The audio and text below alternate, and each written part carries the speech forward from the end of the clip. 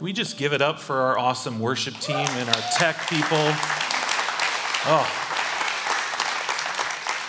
talk about ushering us to the feet of the cross. What a great start to our morning. Well, I want to start by asking you if you would be willing to do some introspective questioning. I don't know if that's the right way. I want you to ask yourself, what is it that you believe this Lent season? Why are we here?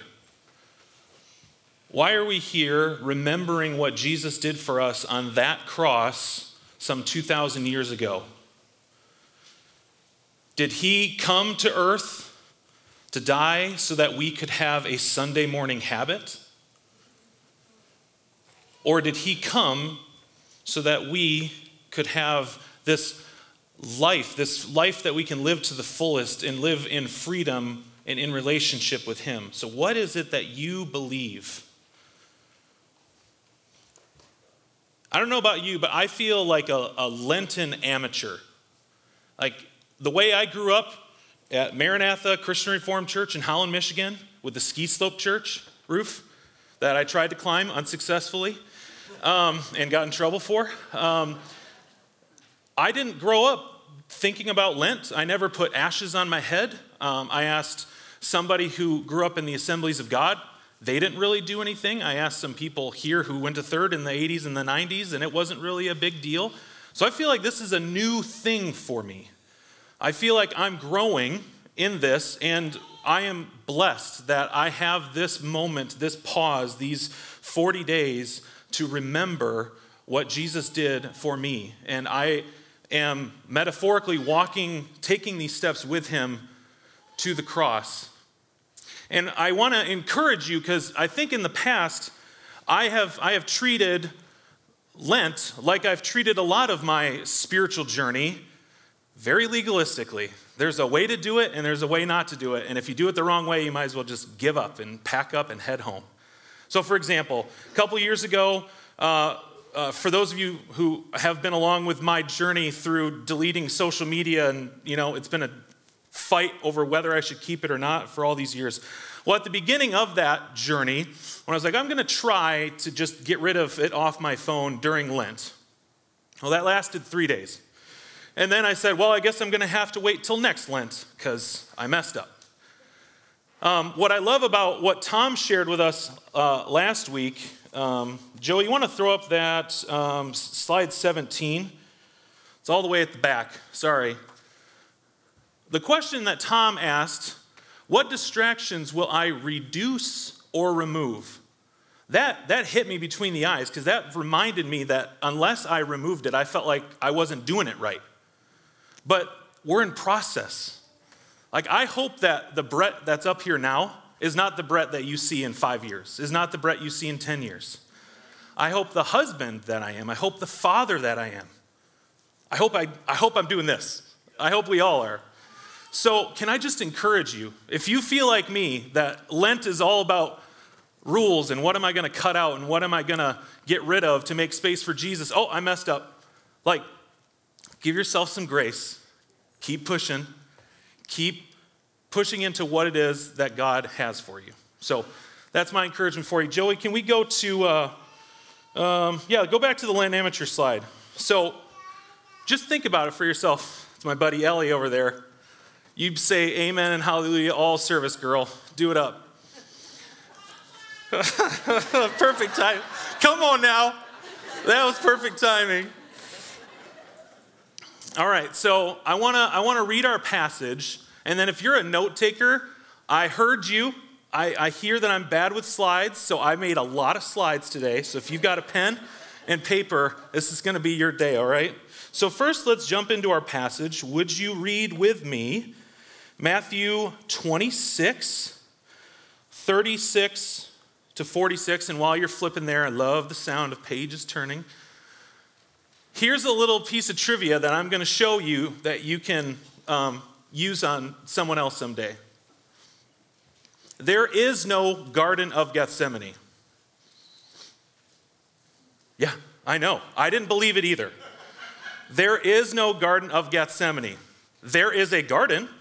there's the Mount of Olives, and there is a Gethsemane, but nowhere in the Bible does it say the Garden of Gethsemane. So in Luke 22, actually, Joey, sorry, I'm going too fast. In Luke 22, it says that they went to the Mount of Olives. In John 18, it says that they went to a cultivated plot or a garden. And we're going to read Matthew and Mark's account, and both of them say they were in a Gethsemane. What is a Gethsemane? You ready to go Bible nerd, Hebrew translation? So a gat is a press, and a shemanim is oils. So it's an oil press. A Gethsemane is an oil press. So one person that I was following and reading their stuff said, it is probable that Jesus, that someone came up to him and said, Rabbi, it's the Passover, there's hundreds of thousands of people here. I have a Gethsemane that you and your disciples can stay in. Please, stay at my Gethsemane. And if you do any Google imaging searches, it's crazy. It's like a cave down in it's not like, like a factory where everything is on the ground and up. I mean, it's down, there's cisterns. And so they were staying in a Gethsemane. And if you read the other two examples, the other two gospel accounts of this story, it says they were in a garden. So there is no Garden of Gethsemane. There's a garden. There's a Gethsemane. Maybe the garden was on the same plot of land, but there's no Garden of Gethsemane. Boom, nailed it. Let's move on. All right, verse 36. Read with me, please. Then Jesus went with his disciples to a place called Gethsemane. As we know, that means oil press. And he said to them, sit here while I go over there and pray. He took Peter and the two sons of Zebedee, that's James and John. Also, side note, their nickname is the Sons of Thunder. We all need to work on our nicknames because that's the top tier that we're trying to achieve. The Sons of Thunder. He asked him to go along with him, and he began to be sorrowful and troubled. If you're a circler or underliner, do underline or circle sorrowful and troubled. We're going to go back to that. Verse 38. Then he said to them, my soul is overwhelmed with sorrow to the point of death. Stay here and keep watch with me. And each time you see the word watch in this passage, underline that or circle it. Going a little farther, he fell with his face to the ground and prayed, my Father, if it is possible, may this cup be taken from me, yet not as I will, but as you will. Circle cup. Then he returned to his disciples and found them sleeping. Couldn't you men keep watch with me for 1 hour, he asked Peter. Watch and pray so that you will not fall into temptation. The spirit is willing, but the flesh is weak. He went away a second time and prayed, my Father, if it is not possible for this cup to be taken away unless I drink it, may your will be done. Circle cup again. When he came back, he again found them sleeping because their eyes were heavy. So he left them and went away once more and prayed the third time, saying the same thing. Then he returned to the disciples and said to them, are you still sleeping and resting? Look, the hour has come and the Son of Man is delivered into the hands of sinners. Rise, let us go. Here comes my betrayer. Now, before we move on, will you guys turn with me to Mark 14? I want to point out there's a few similarities, but there's one very intimate and interesting, two actually, in the first few verses of Mark 14, verse 32, 33, and 34. So notice the things that are similar and notice the things that are different. They went to a place called Gethsemane, and Jesus said to his disciples, sit here while I pray. He took Peter, James, and John along with him, and he began to be deeply distressed and troubled. Circle deeply distressed and troubled. My soul is overwhelmed with sorrow to the point of death, he said. Stay here and keep watch. Going a little farther, he fell to the ground and prayed that if possible, the hour might pass from him. Abba, Father, he said, everything is possible for you. Everything is possible for you. Take this cup from me, yet not what I will, but what you will. People of God, this is the word of God. So I want to stay in the Mark passage for a few points that I discovered in my reading of this passage. The first is, I asked you to circle deeply distressed and troubled in this Mark passage. Well, it's not a one-for-one translation, but one of the teachers that I follow said the English translation of deeply distressed just doesn't fully encapsulate what that is. What it really is a sudden, shocking awareness. And then the next one, Joey, troubled. Again, there's not a one-for-one translation, is to the point of sheer terror. Now let me read this passage again with those words in there. So verse 33 of Mark 14. He took Peter, James, and John along with him, and he began to be suddenly, shockingly aware to the point of sheer death. And he said to them, "Stay here and keep watch." What is it that you believe? What is it that I believe? Why are we here?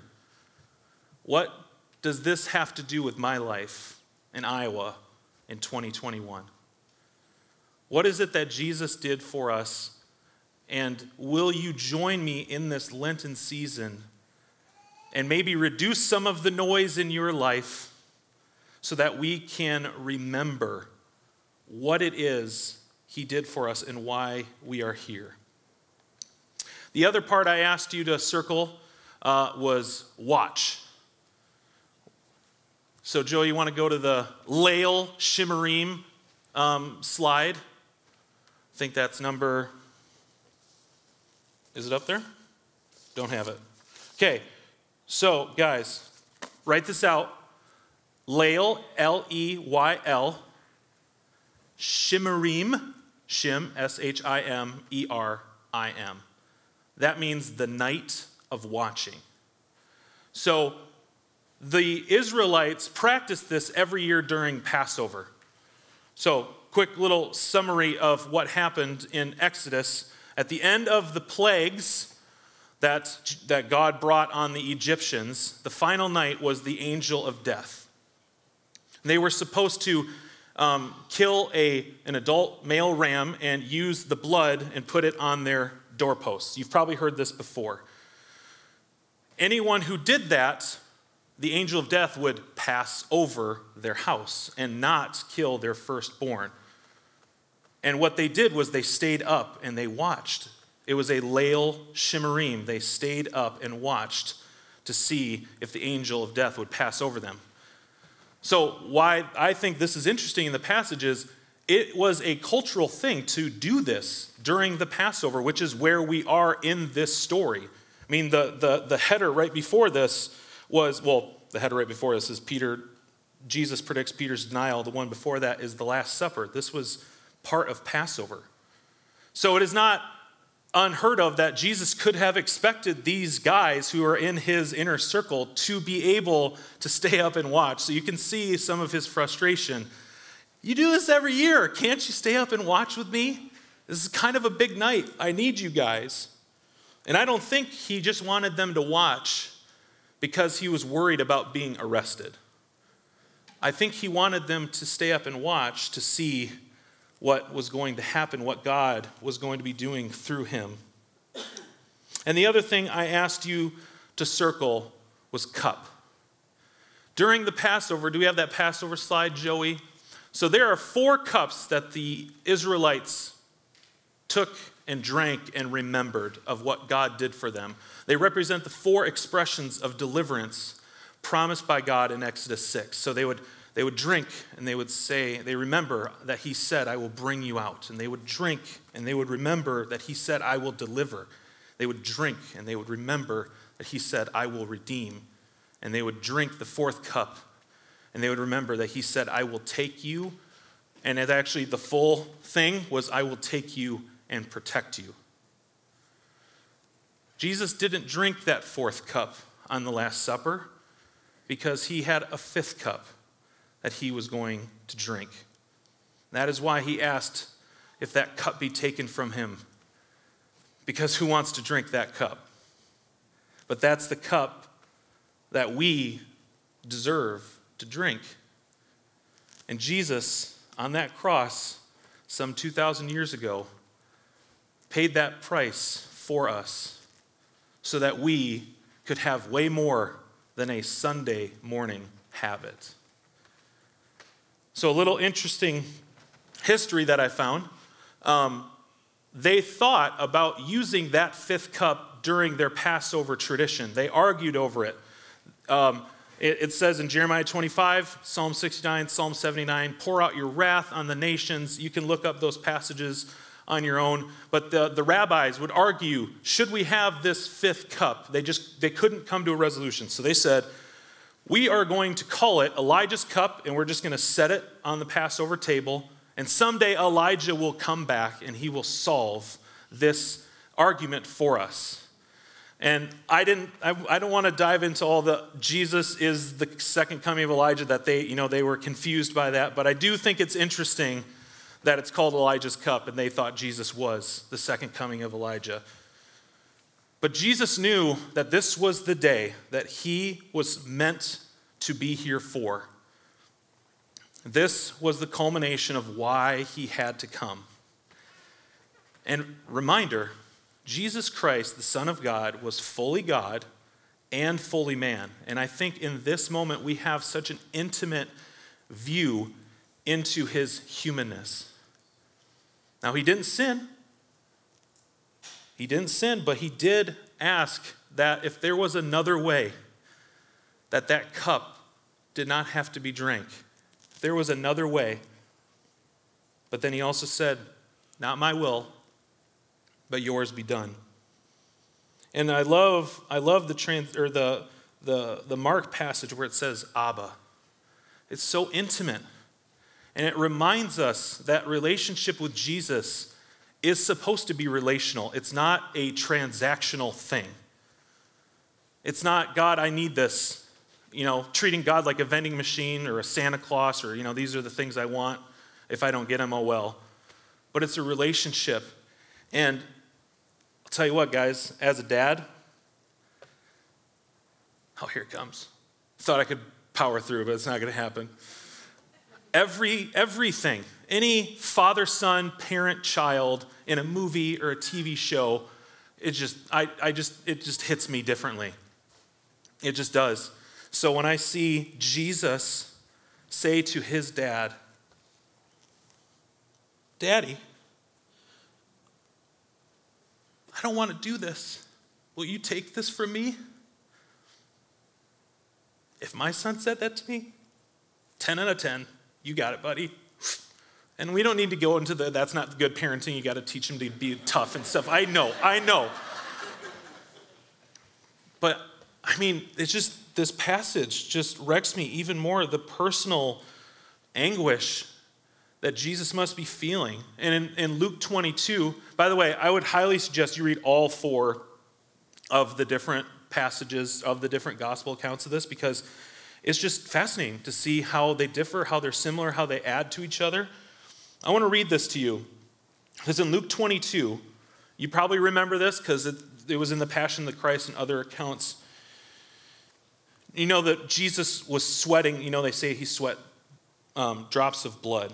In addition to the emotional anguish that Jesus felt as the reality of the brutal suffering he would soon endure set in, it says in Luke 22, his sweat was like drops of blood. The extreme physical condition called hemohydrosis, did I nail it, Todd? Dr. Todd, you got me. Occurs when immense emotional stress causes the capillaries in the hands, arms, and forehead to rupture, causing bloody sweat. The few reported examples of this condition have been found in healthy individuals who knew that their deaths were imminent and they could do nothing to prevent them.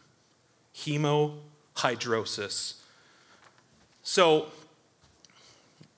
Jesus knew that it was time.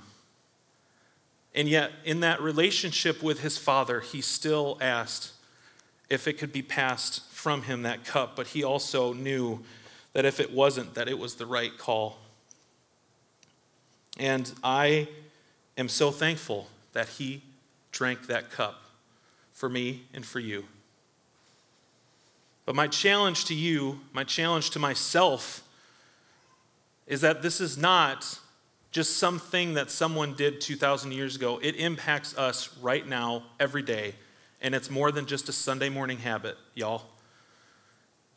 And we, as a culture, the Western church, I think, need to not just be that Sunday morning habit crowd. Would your neighbors and coworkers know that you are an active Jesus follower if it weren't for they knew that you went to church on Sunday? Do your actions with your coworkers, with your neighbors, does it show? We just finished the Fruit of the Spirit series, right? Is the relationship with Jesus, are you overflowing and is fruit coming out of you? So, worship team, you guys can start coming back up. I want us to, can you put up that question, Joey? Yeah. Here's my challenge to you. Just go ahead and read these to yourself quick. My gut tells me that one of them is going to pop for you, and only you can understand why. And what I want you to do is spend, and Nick, we can throw up a little bit of background music maybe. I don't know. We don't need to go totally silent here. I just want you to start the engine today. And I'm hoping that it will run throughout the week. Did one of these questions jump out at you? And then I want you to spend about 30 seconds now trying to figure out why. Why did that pop for me? Why was that little Holy Spirit nudge, that little uppercut to your soul jump out at you? So let's take 30 seconds now while the worship team gets ready and start thinking about that. I again want to encourage you. Don't turn Lent, or really any part of your spiritual formation, don't do what I've done and make it a list to check off, some legalistic do's and don'ts. God wants to be in relationship with you. He sent his only son to drink that cup and to take your place some 2,000 years ago. Give yourself some grace. You're not going to get it right every time. You're going to stumble, you're going to fall. But don't let that be a reason to sit on the sidelines. Keep trying. And with the help of the Holy Spirit and through the work of sanctification, each day we can be more and more like Jesus. Will you stand and worship with me as we finish today?